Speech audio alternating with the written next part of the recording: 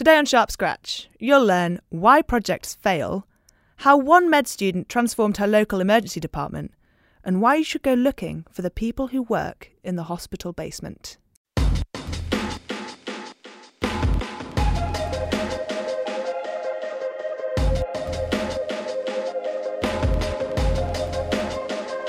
You're listening to Sharp Scratch, Episode 3, How to Start a Project That Could Actually Change Something.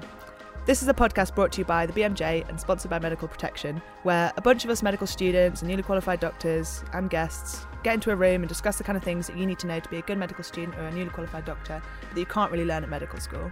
I'm Laura Nunez-Mulder, and I'm the editorial scholar and at the BMJ. I'm a medical student at the University of Cambridge. And in the room with me, I've got our two wonderful med students, Declan and Raihan. Would you like to introduce yourself, Declan? Yeah, so I'm Declan, coming to the end of my final year at Norwich Medical School. How'd your exams go, by the way? I passed them. Yeah! Woo! Anyone else want to care about me passing my exams? So yeah, I don't know if I can call myself a doctor or not yet. Not really sure. Don't know how it works, but... You definitely can't. Well, I have it in front of my name soon, so that'll do me. Fancy, all right, yeah. Dr. Declan. Yeah. Thank you. And Raihan, would you like to introduce yourself? Yeah, so my name's Raihan. I'm a fourth year medical student at Newcastle, and next year I'll be integrating in management in London. Oh, fun. And as well as med students in the room, we've got ourselves a wonderful expert guest today. Kat, would you like to introduce yourself? Hello, I'm Kat. I am the Quality Improvement Editor at the BMJ. I'm going to my leaving school reunion 20 years tomorrow, so it's a really long time since I was a medical student. But I am also a doctor by training, although a bit lapsed. What kind of doctor's that? I am trained as a GP. Oh, fun. And why are you here? Why are you joining us today? Why did you want to come? Well, partly because you asked me, Laura, and also I could talk about quality improvement until the cows come home.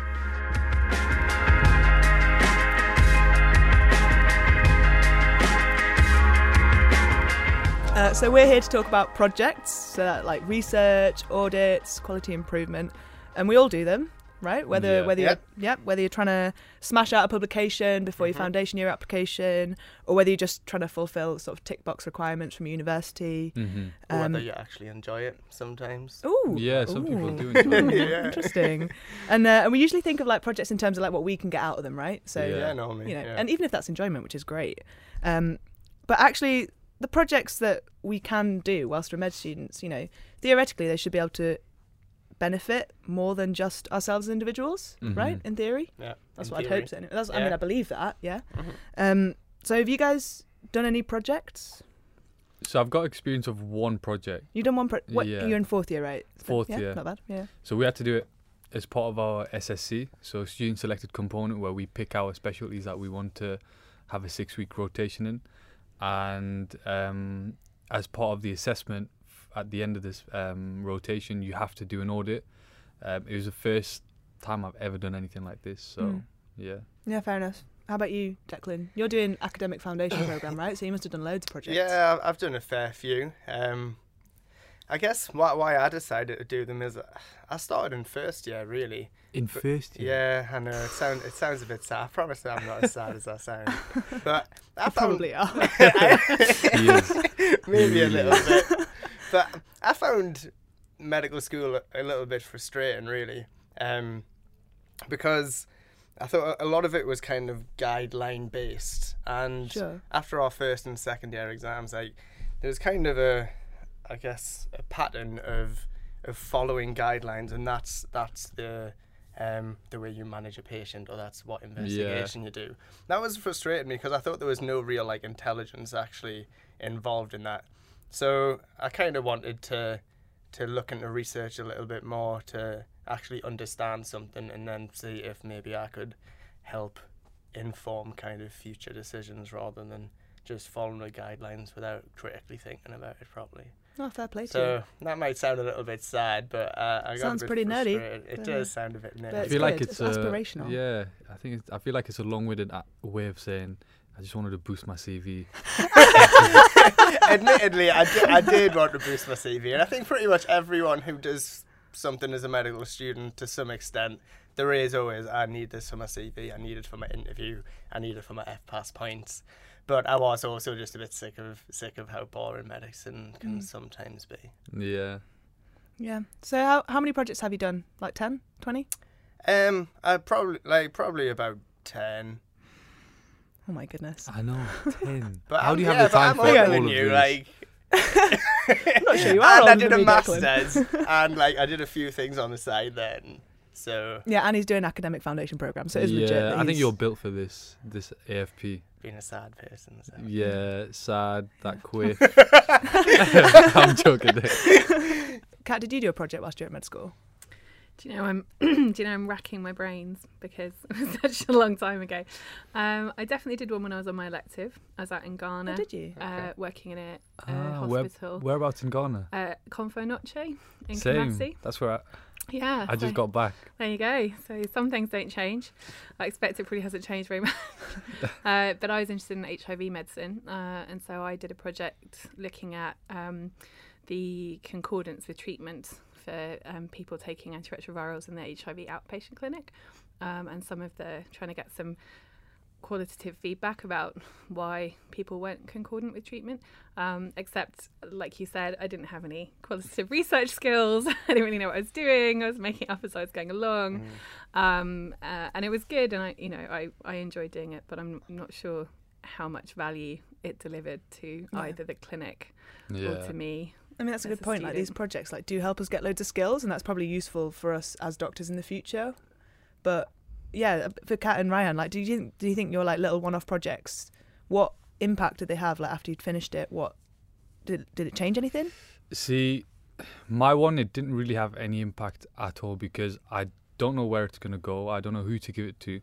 What did you do, actually? It's assessing compliance of the Sepsis 6 bundle within the first hour when patients come in. It's an ongoing audit. They do this every year. And I was just asked by one of the doctors on the ward, can you just sort this out, please, this year? I know you need an audit, and here's an opportunity for you, and we need this done. So there you go. Mm-hmm. Now, I had one sort of contact who they gave me, and that's who I reported to. And it was just them telling me, right, put these here's the data, put that into a computer, and at the end of it you'll have some graphs. And I thought, so can someone explain to me? And she struggled to explain it herself. And I think people appreciate getting some data and putting it into a table. It's but not also, just get some data. presumably you're generating run charts or control charts, and I think as a medical student, you don't get taught about statistical process control. You don't know what a run chart means, or what's the control limit. You don't know how to interpret the data, and so becomes kind of really meaningless for you unless you're going to have that extra layer on top about this is what it means, and this is you need the context. Exactly. And quality improvement is all about context. Declan, just to come back to you. So out of those 10 projects, what kind of projects have you done?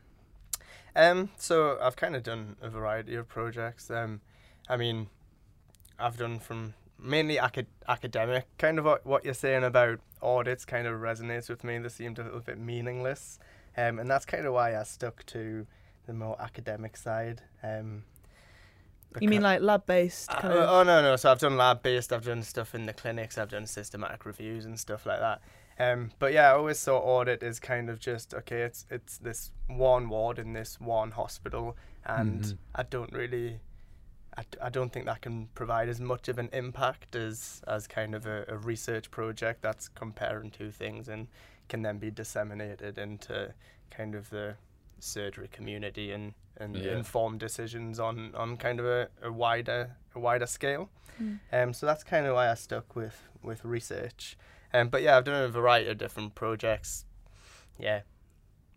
It's so interesting because what you've done there is really just pinpointed the difference between research and quality improvement and the kind of evidence it is. So you've just basically said, I'm interested in creating generalizable evidence that can spread across different contexts, which is what research is all about.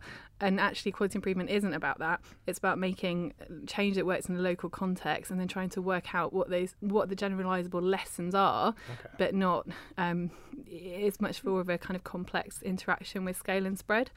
But just because it's local doesn't mean that it's unimportant, does it? Because the local changes can really influence patients' outcomes and patients' experience. Yeah. In a sort of tangible, countable way. There's still a number of patients who go through that one local place, right? Yeah, that's definitely true. I mean, and I also, I don't know, I guess so research is more publishable and also more...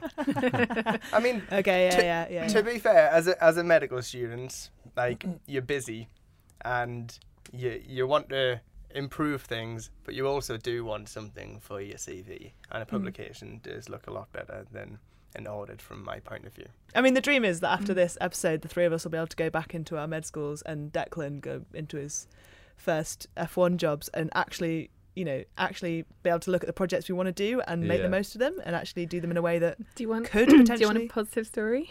Yeah. Go on, then. So when I was at F1, I was not academic at all. But I was based in Brighton and I really loved it. And then they didn't really have academic foundation programmes, but they were just starting them.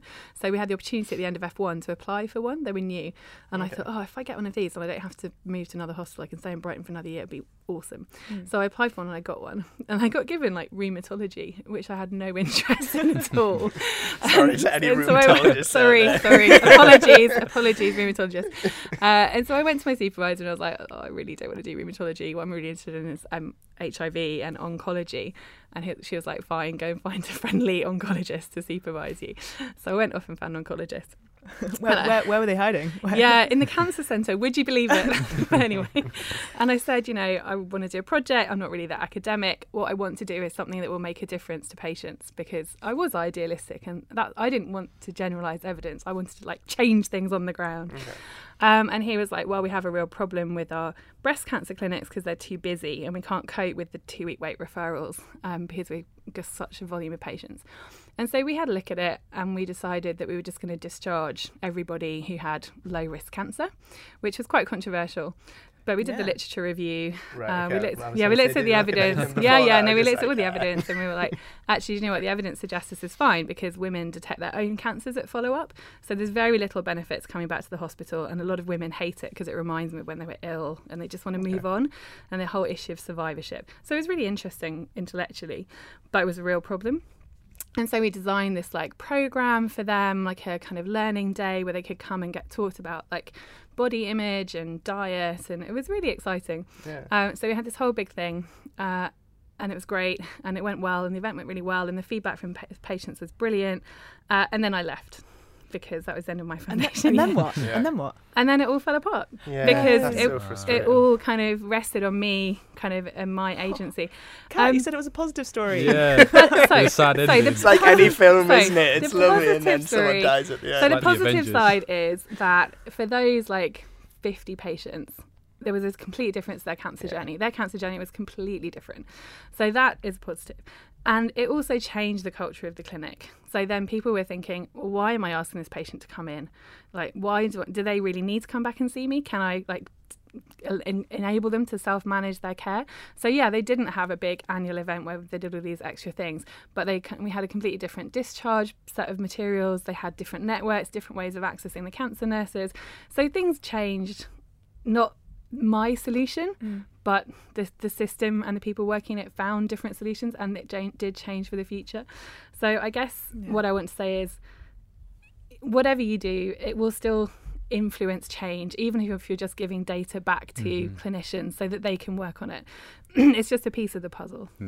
So in a bit, hopefully you'll be able to apply all that positivity to our own projects and our own stories here and help us fix them and do them better in the future. But before that, I just want to share with you a really, really cool story from another medical student. So this is a med student in Dundee who I got the chance to talk to earlier this week.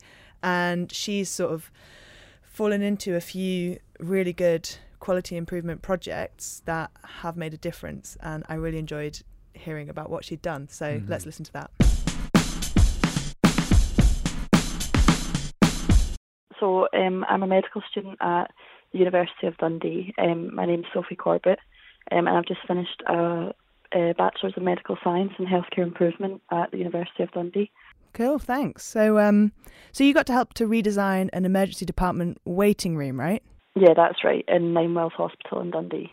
So what did you get to do? So basically we worked with design students. It was myself and another medical student. We worked with design students from the art school in Dundee, and we looked at the patient waiting experience and some of the problems that patients had experienced whilst they were waiting to be seen in the emergency department. and we collected all of that together and used some of the guidance online from the Design Council, which they produce a document about reducing violence and aggression in AE departments. Oh, was that a problem there? Yeah, I think so. They had kind of said that some of the problems in violence and aggression are to do with managing expectations or poorly managing expectations. So they said that the best way to kind of reduce that is to make it clear to patients what they're waiting for, how long it's going to take, all of those sorts of things. So they had suggested making a journey map of the area that was displayed in the waiting room, so that patients would be able to see what they're waiting on, where they're going next, and sort of the steps in their journey. So that was where the idea came from, but that was something that was reported by patients as well, that none of the patients we asked knew what the next step in their journey was. They didn't know what they were waiting for, and they weren't able to identify different staff members. So in the emergency department in Ninewells, the staff all wear different coloured scrubs, rather than doctors being in sort of their normal clothes. So they weren't able to identify who the different staff members were either. So we made a wall graphic with a journey map showing different stages in the journey through the emergency department and different streams as well. So people that were coming in by ambulance or coming in just self-presenting to A&E, and which way they would go through the emergency department, and also images of different uniform colours, different scrub colours, a description of what their role was, so that people would understand who they were speaking to. That's really cool. And that's now displayed in the emergency department. Oh, cool. So they actually put it up? Yeah, so it took quite a while. It was about a year after the project before it went up, but it is up in the emergency department now. Can I see this wall graphic anywhere? Yeah, so it's been, I think it was published in like a local newspaper, but I can give you access to it. And it's basically just a process map, like a journey map of the emergency department within the staff icons next to it. And I'll send you some photos of of what it looks like on the wall. Oh, great! If it's all right with you, then I'll link to that in the podcast description so that our listeners can have a look as well. Problem. So, sort of asking you, med student to med student, why do you think I should care about this? Why do you think I should get on board? I think definitely it's really about patients and improving safety and improving experience, but also about staff. So it's so applicable to any part of healthcare, and it's really just making things better. So I think it's really important, and especially as a medical student, you're just a great resource for people because you've got the time and you're able to commit to it.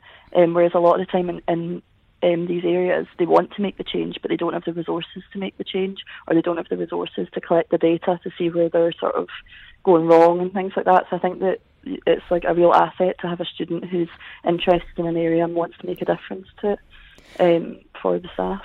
It would be quite nice to be on placement and to feel like a really valuable asset. Yeah, exactly. Yeah.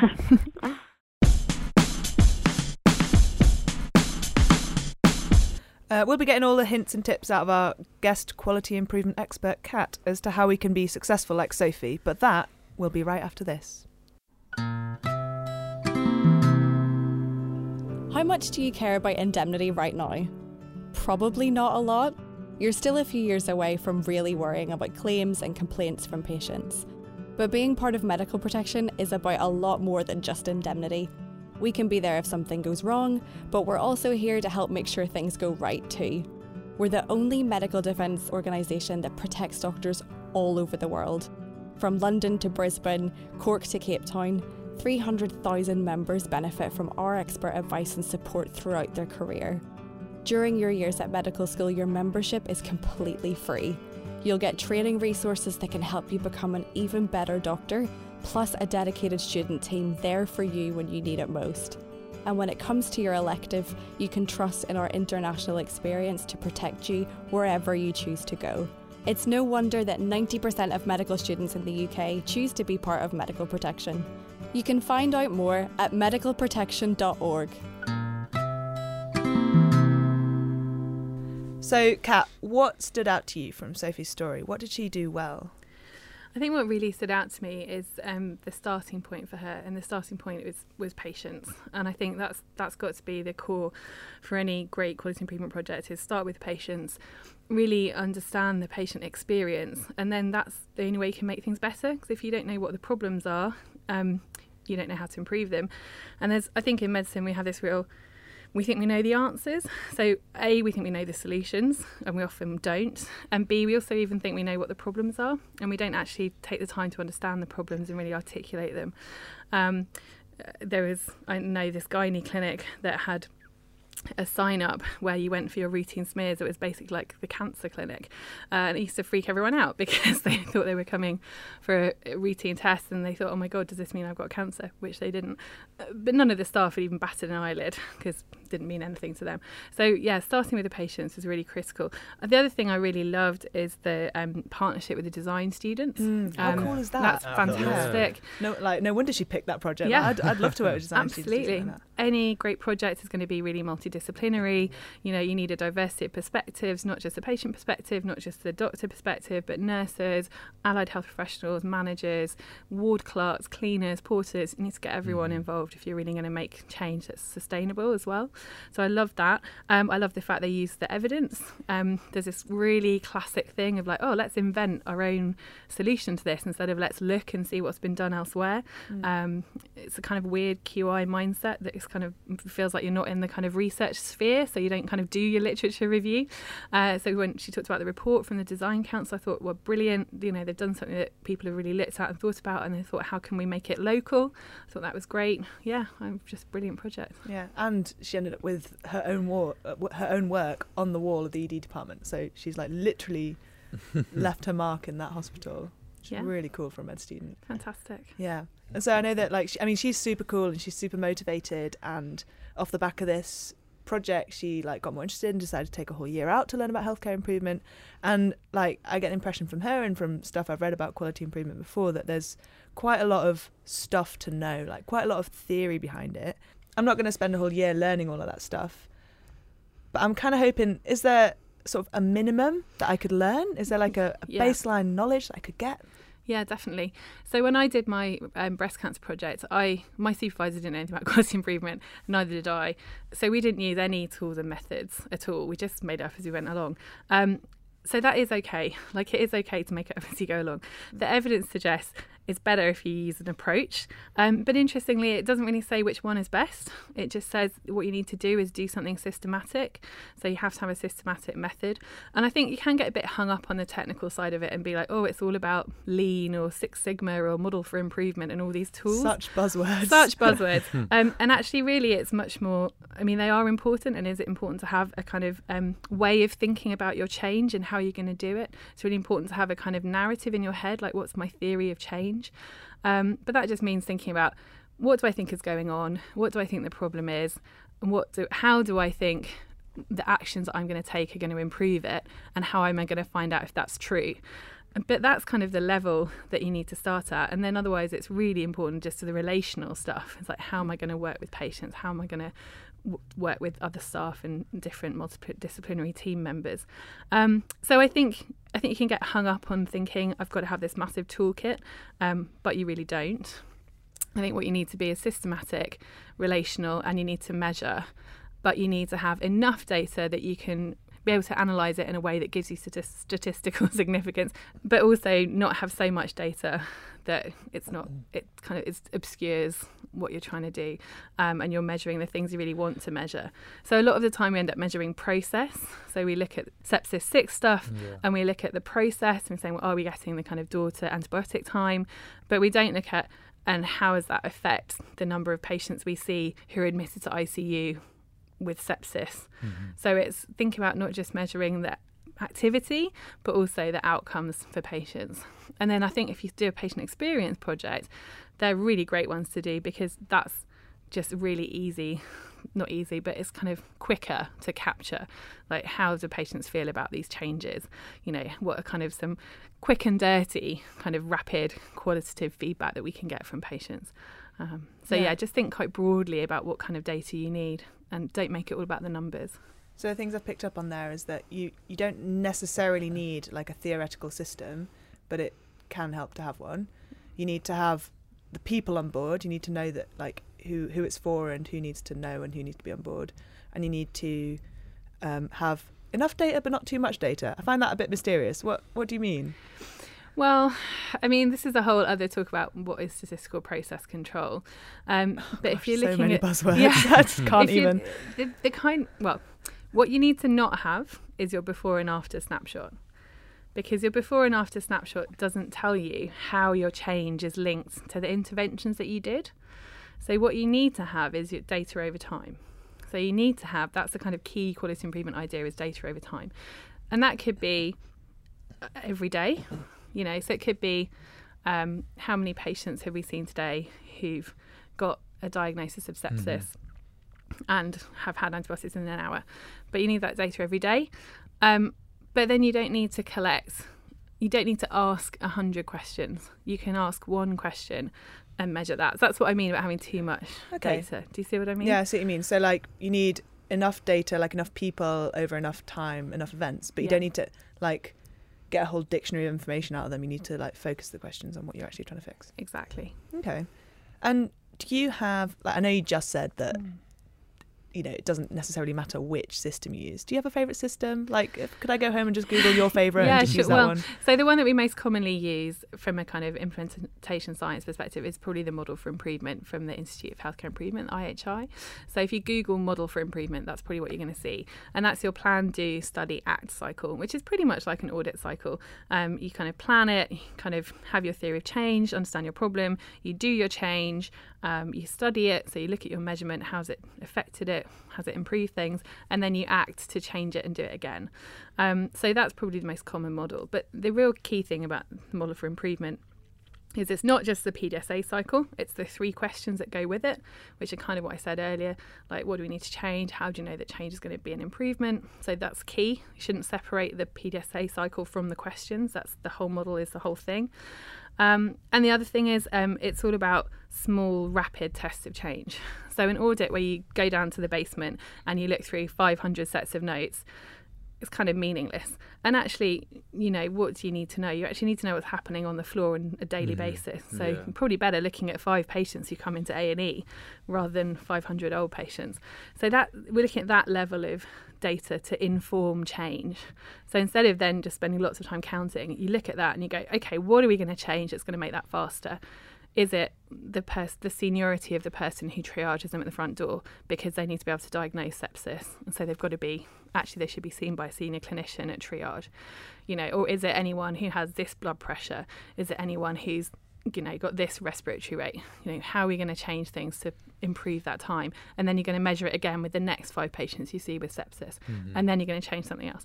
So it's just a kind of different mindset. Because that sounds so much more achievable when you put it, there's this one theory I can look at and these questions, and it's a different way to think about it. And the way that you say it can be small and rapid, that sounds like it would fit way better into my 4 or 6 week placements. Totally. Yeah. There's no doing reason. 500 pieces of paper in a basement. No reason why you couldn't do like 3 cycles of PDSA within a 6 week placement. It's completely achievable. Definitely. Oh, really sort of changes my mindset. Yeah, and I'm totally going to plug our paper on it. We've got a paper in the BMJ which is called Getting Started in QI, and it's supposed to be this like total introductory, this is what you need to know, the basics, this is where you can find out more, lots of signposting to other resources. So yeah, I'd really recommend checking it out. I wish I knew about this before.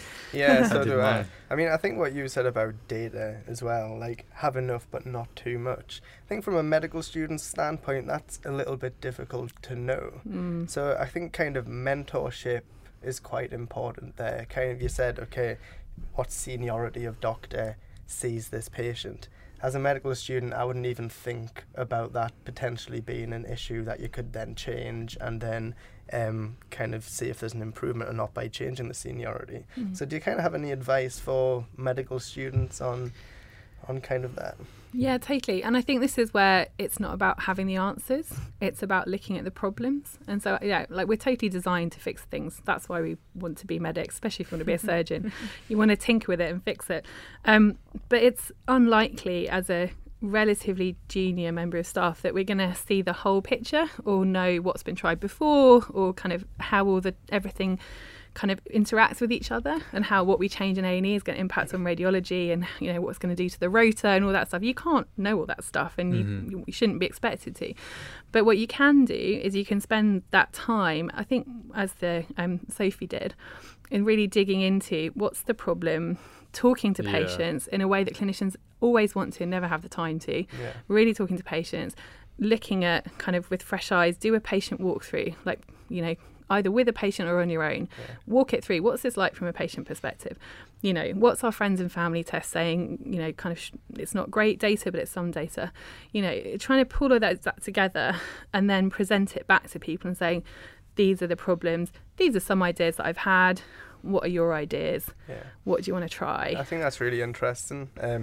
Relating back to what we just heard about in Dundee, kind of, it seems so simplistic what they did. Like, of course, patients are going to be frustrated by not knowing where they're going, not knowing who the members of staff are. You have the waiting times in A&E. Of course, that's going to be the issue. So I think it is really about kind of spending time with patients and just thinking as a normal person, not as a doctor or someone studying medicine, just what would frustrate you if you were in A&E and how can we improve that? Totally. And you make a really good point as well, is that, we do chat about, as med students, that we're busy, we've got exams to go for, we're trying to get stuff ready for foundation programme applications, we're trying to get points for our CV and so on. But like realistically, we do have like a lot more flexibility and a lot more potential free time than clinicians. And so, we could be a really valuable asset, as I was saying to Sophie. Exactly. Sophie said to me, that is actually something we can bring to a team. Exactly. Totally. I really like the fact that she fully immersed herself in her project, and I think that's one of the key factors as to why it was such a successful project. She like you were saying, she went through the full patient journey and tried to pick out what was the key issue, and well done to her. Like, it's inspiring to see to hear stories like that, because I think we could do the same as well. Definitely. And I think you do bring that different, like the QI, that multiplicity of perspectives is really important. And like as medical students, you're not kind of totally immersed in a culture somewhere, so you don't just go along with it's the way things are done around here. You have this ability to question it and go, well, why are things done like that? Or do you know that's a really weird way of doing things? Or like, do you know they don't do that down the road at this other hospital just out last week, but you've been here 20 years and you've forgotten that it could be different. So even that kind of that possibility of difference is really important, and I think you can spark a lot through being that voice. That is a really powerful thing you can do. That's really cool. So that's one way in which, because obviously the fact that we move around quite a lot seems like a limitation to us making a change, but actually the way you put it like that seems like it could be a strength. I never thought of it like. Cool. So I'm really hoping, Kat, that you'll be able to help us fix our projects. If we could like bring them to you in a project clinic and just go through why our projects haven't maybe gone anywhere and so on, and hear from you what we could have done differently. But before that, I'd just really like to tell you listeners at home, how much we appreciate you listening. Really do appreciate your support for the podcast. And as a thank you, to show you how much we appreciate you listening, we've teamed up with On Examination to get you a big discount to all their exam question banks. So if you've not heard of it, On Examination is a question bank for medical exams. And I know that for me, questions are just so much more useful than staring at a textbook. And personally, I both love and hate that On Examination reminds me every single morning to do at least one practice question. And now On Examination is giving all of us a special Sharp Scratch discount of 15%. So if you're going for, say, the prescribing safety test, then you'll pay £8.50 instead of £10 for a 6-month subscription. And the discounts are across all medical student exams, and for those new doctors listening, the MRCP Part 1 as well. So head to the student section of onexamination.com, select your exam and enter Sharp Scratch, that's all caps and no spaces, at the checkout for a 15% discount. So that's 15% off On Examination with a promo code of Sharp Scratch, all caps, no spaces. We love you. Later on, I'll let you know how you could win a free On Examination subscription as a Sharp Scratch listener. But for now, let's get back to talking about projects.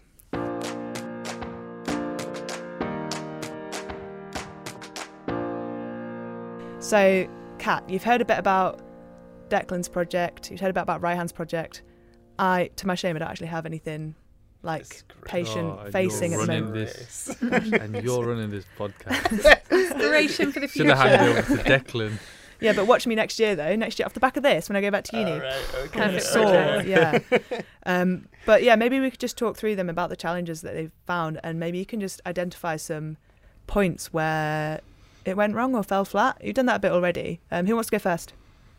Yeah, I'll go first. So I guess the project that sticks out for me is I won't talk about specifics, but a surgery project where I was looking at 2 types of surgery and pretty much seeing how the outcomes differ depending on what operations performed. So I was really, really enthusiastic about this in 3rd year. Approached a surgeon who was also really enthusiastic to get me involved. Did all the data collection, spent way too much time of my life, probably not far off 200 hours, kind of collecting data, about 80% of which is not going to be included in a paper. And then kind of from that point had data analysed, and then it all went silent for about 2 years, irrespective of me emailing quite often, and only now is it kind of coming to fruition and we're going to get a paper out of it. But I think the main frustration that I had is I feel like as a medical student I have a time scale. I mean, if we're talking about FP and FPass points and stuff like that, we want to get something published by the end of 4th year, and that wasn't the case for this. And I think the main frustration for me is almost wasting my own time and it not having anything, it not being my fault whatsoever. I guess kind of the key point from that would be kind of like mentorship, and how a student can choose a good mentor that will help guide them through a project so they don't have to spend 200 hours and then waste 80% of that data, and also how we can kind of optimize our own time that we have available to bring out something that has an outcome for us. Yeah, that's 2 really interesting questions. I think with the question around the kind of data, and I know a bit about statistical process control, for example. I know a bit about data for research, but it's really not my forte. And you're going to get that with your supervisors and your mentors. You're going to have some people who are really hot on it, who are really good at qualitative data or really good at quantitative data, and some people who are just not really a data person at all and are just really good at delivering care. So I think the thing is to just always look beyond who your kind of first point of supervision might be. So you'll be allocated somebody, but they're there to teach you to be an educator, or there might be a surgeon who's kind of delivering these operations, but you need to find who is the data person. And you need to do that at the beginning, because what you often tend to do is collect the data and then go to someone and be like, oh, can you analyse this? Whereas if you speak to a data analytics person at the beginning, they'll help you design your data strategy, like what should you measure, how should you measure it, is that and they'll help you say, do you know what, we've got all that data already, it's just a question of pulling it out and running the graphs. You could do that in an hour with a lot of hospital data. How do you find a data analyst? Where do they live? Yeah, so that nearly all hospitals have a data informatics team. Often they live in the basement. So I know that's a bit kind of stereotypical, but it's worth ferreting them out. They're often linked in with the tech team and the IT team. And hospitals and GP practices routinely collect loads of data that we never even look at. So actually trying to design a project around what data do we already have that we can easily just kind of rework or use to answer this question, that is a really good, effective, efficient way of doing a project. So I definitely say find your data team. If you can't find them, find your clinical audit team. Like every hospital will have a clinical audit team whose whole life is running audits, and they will know like what audits are going on, what are the national audits that we're involved in, where all the data is. So find them if you can't find the. So I have no idea where to. Could I just rock up to reception and be like, I'm looking for the. There's there's almost certainly like a management block in your hospital that's got the offices of all these like kind of back room kind of functions, and they'll often all be in there, and they will be absolutely thrilled that someone has actually come to seek them out and be like, do you know what, you're really good at this. And instead of being a typical doctor and be like, hey, I'm smart, I know how to do this, even though I actually don't. No idea. Exactly. This isn't a real thing.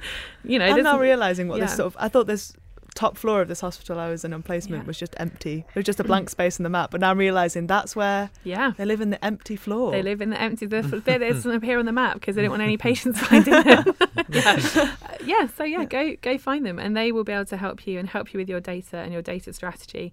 And a lot of clinicians won't know this or think to do this, so you can't rely, unfortunately, on them. And when I was at med school, we didn't talk about any of this. So and my contemporaries now are consultants and supervisors, and so some people are really on board with it and some people just aren't. So we still have this slight problem where there's a kind of lag in the supervising generation, and I think you probably experienced that. Yeah, I think often a term that was said to me was collect as much data as you can now, because you don't want to go back and collect it later. Yeah. I guess that's not really definitely the not good way to do it. But that's not a data strategy. Yeah, exactly. But that has occurred several times with several projects. And that's a waste of your time. That's not valuing your time at all. Yeah. And actually also that kind of harks back a bit to where you did have to go into the basement and look through all the notes.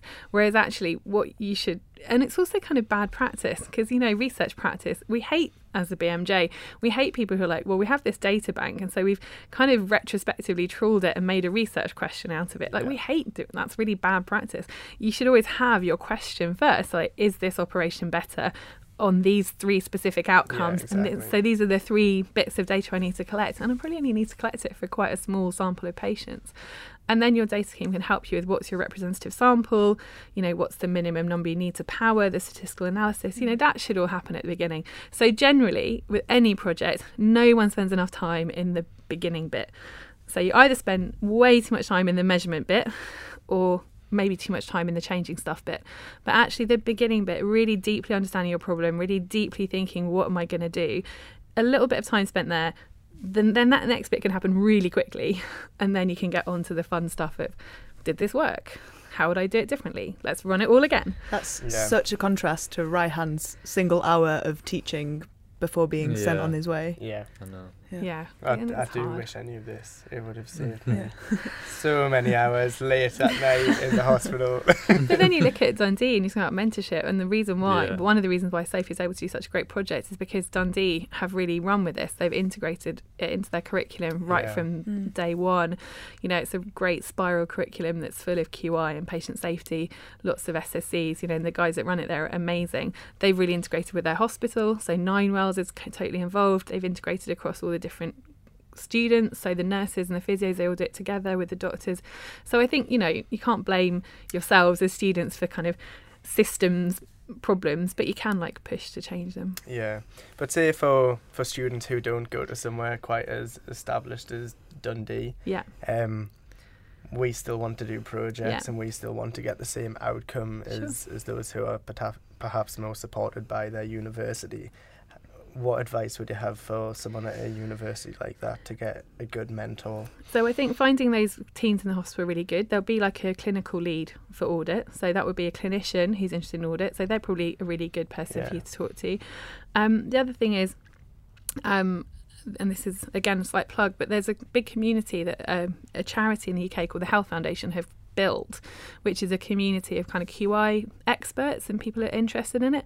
And it's called the Q community, but it's really massive now and it's across the whole of the UK. So that's a really good thing to do. You can go on their website, you can look up who are the local members of the Q community, and those are people who are passionate about QI, who've got the skills, and you could easily just approach one of them and say, if they're a clinician, whoever, I'm interested in quality improvement, I want to do a project, can you help me?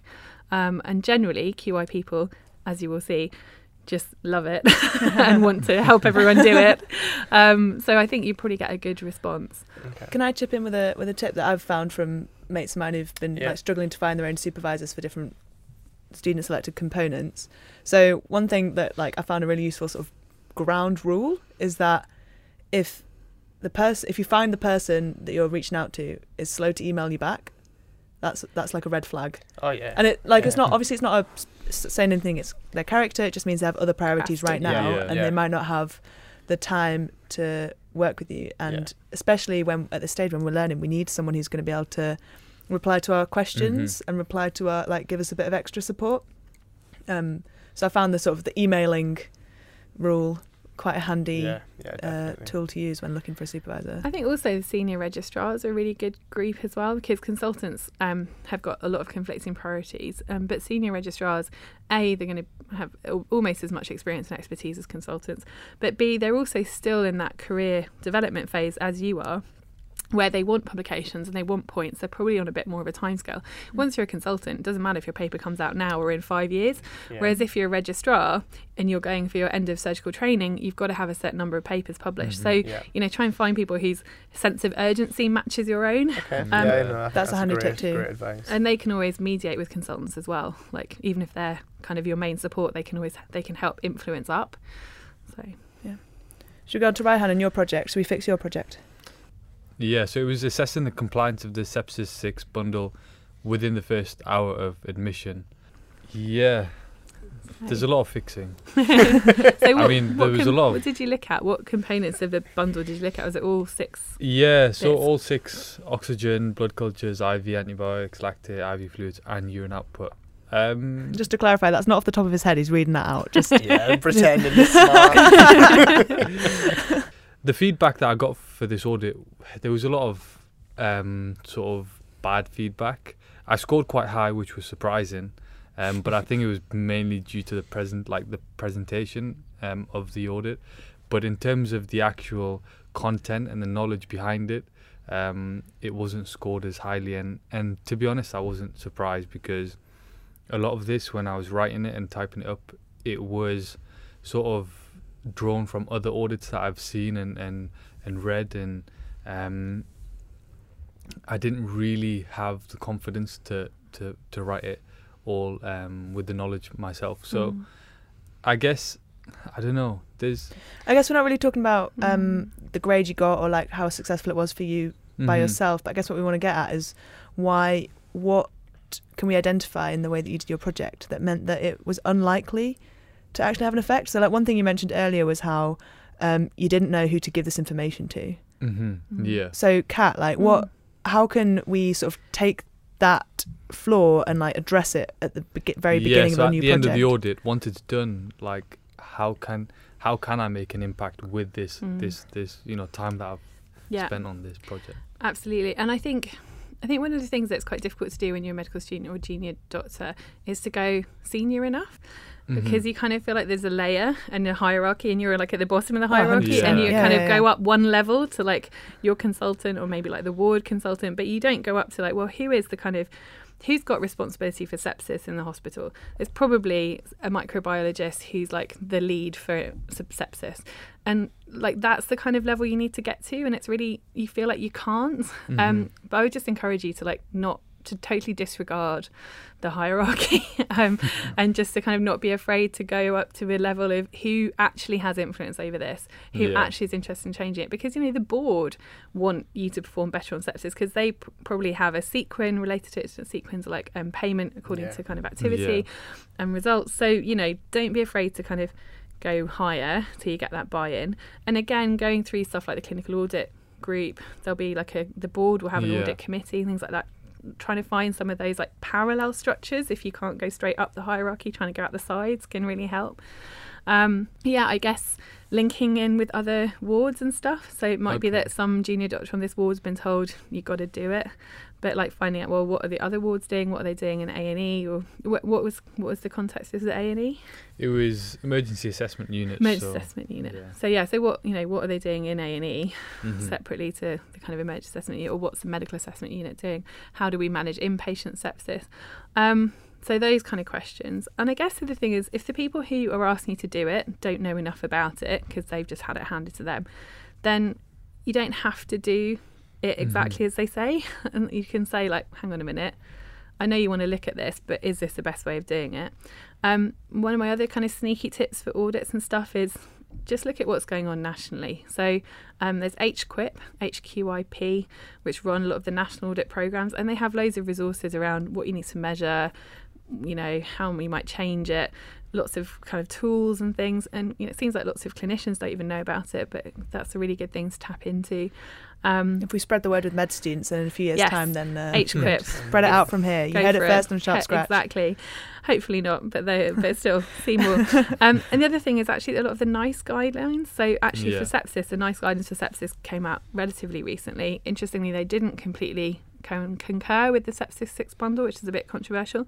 But nearly every NICE guidance has an audit tool with it. Did you even know that? No. So there's the guidelines, and then there's the quality standards.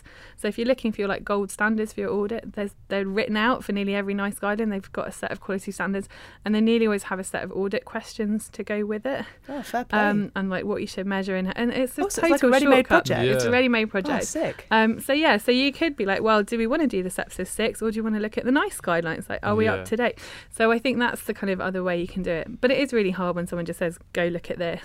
What could have happened next, the recommendations are your standard ones, place sepsis posters on the wards and hand out information cards to staff, educate doctors on management on sepsis. Now, I think these sort of things are recommended every year. It's nothing new that I've innovated myself, and maybe they're used to seeing this. You've suggested to sort of speak to someone who may be able to take this up and look at it. I never knew any of this, so I guess I couldn't have recommended and made any of my recommendations. But even if I did, I feel like they're too generic, or I don't have enough clinical knowledge and that clinical experience to make niche recommendations and innovative recommendations, because I've not a 6-week placement in EAU is not like a year or 2 years at these. So one of the things that we see over and over again is people not being aware of what's being done elsewhere. Mm-hmm. So, for example, Northumbria have done some fantastic work on sepsis, but they've published on it. Mm-hmm. So actually, maybe that's where you can add value, is to just take that time, going away, getting online, looking at, what's been published about, what do we know from an implementation science perspective, what are the strategies for implementing Sepsis 6, what works, what doesn't work, what's the impact of using patient videos, what's the impact of teaching sessions, what kind of structures of these teaching sessions work, because a lot of that stuff is already out there. So I don't think there's any expectation on students to come up with those ideas, because why should you?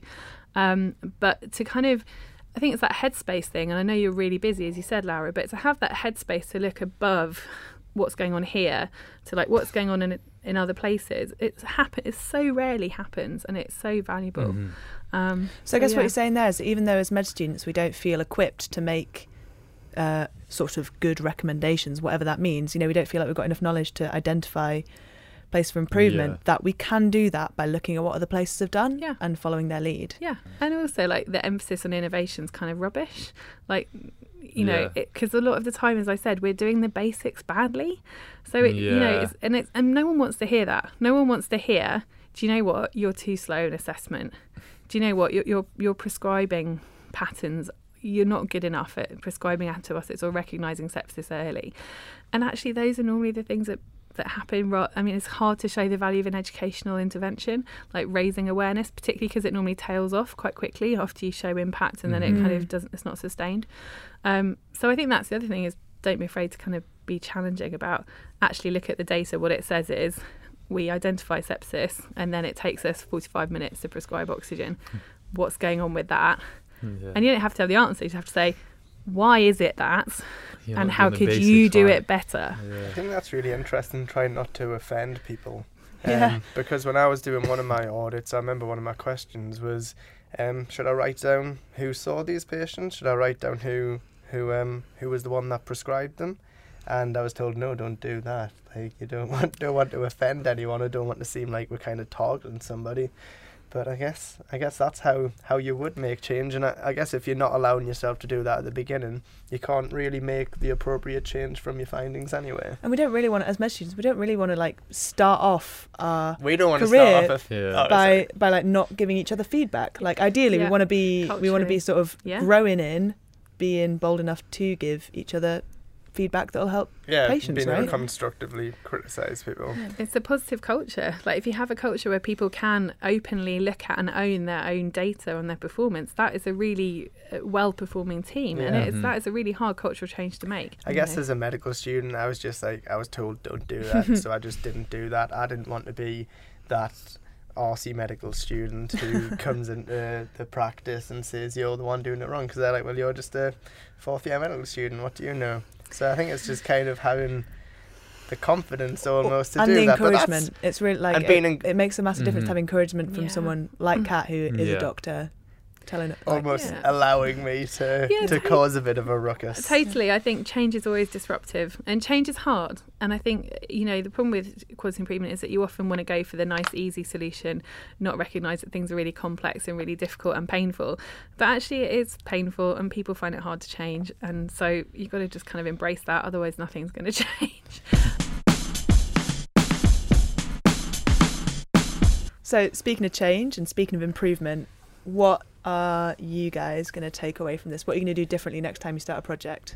Plan, really. Like, as you set out your project, look at the evidence beforehand, look at what other people are doing, think what data do I need and what's this actually going to mean? And then whatever you get from that will actually have some relevance to kind of what your outcome is hoping to be. So don't jump into data collection straight away. Just think about what you're doing initially. And I think that'll make life a hell of a lot easier as you're working through the project. How about you, Ryan? I think I'm just going to make friends with the audit team, and I think that's the best thing to do, because I genuinely just need education on this. Yeah. And they're the best people to provide that, and they have the time and they're willing to as well. Totally. Maybe you can read that How to Get Started in QI article that Kat mentioned. I'll link to it in the podcast description so that we can all go away. We've got another one, how to use data for improvement as well. There's one coming up about how to involve patients. So hopefully they'll all be super useful. That sounds really solid. Yeah. And as for me, what I'm going to take away from it is that when I go back to uni next year, if I've got a placement where I'm intending to make the most of it and do a project, I'm going to email ahead of time, figure out, with your encouragement, Kat, I'm going to be a bit more annoying and email the people who I'm not really sure I should email. A bit more annoying? Are you saying is that even possible?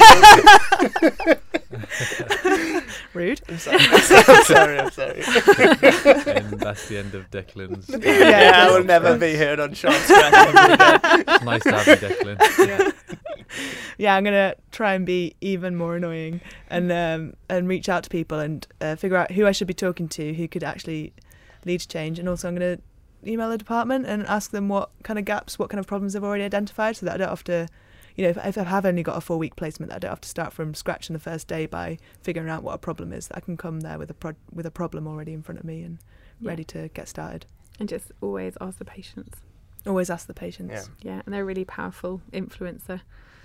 Nothing gets the ball going than a good patient story. Yeah, I'm sure. Right.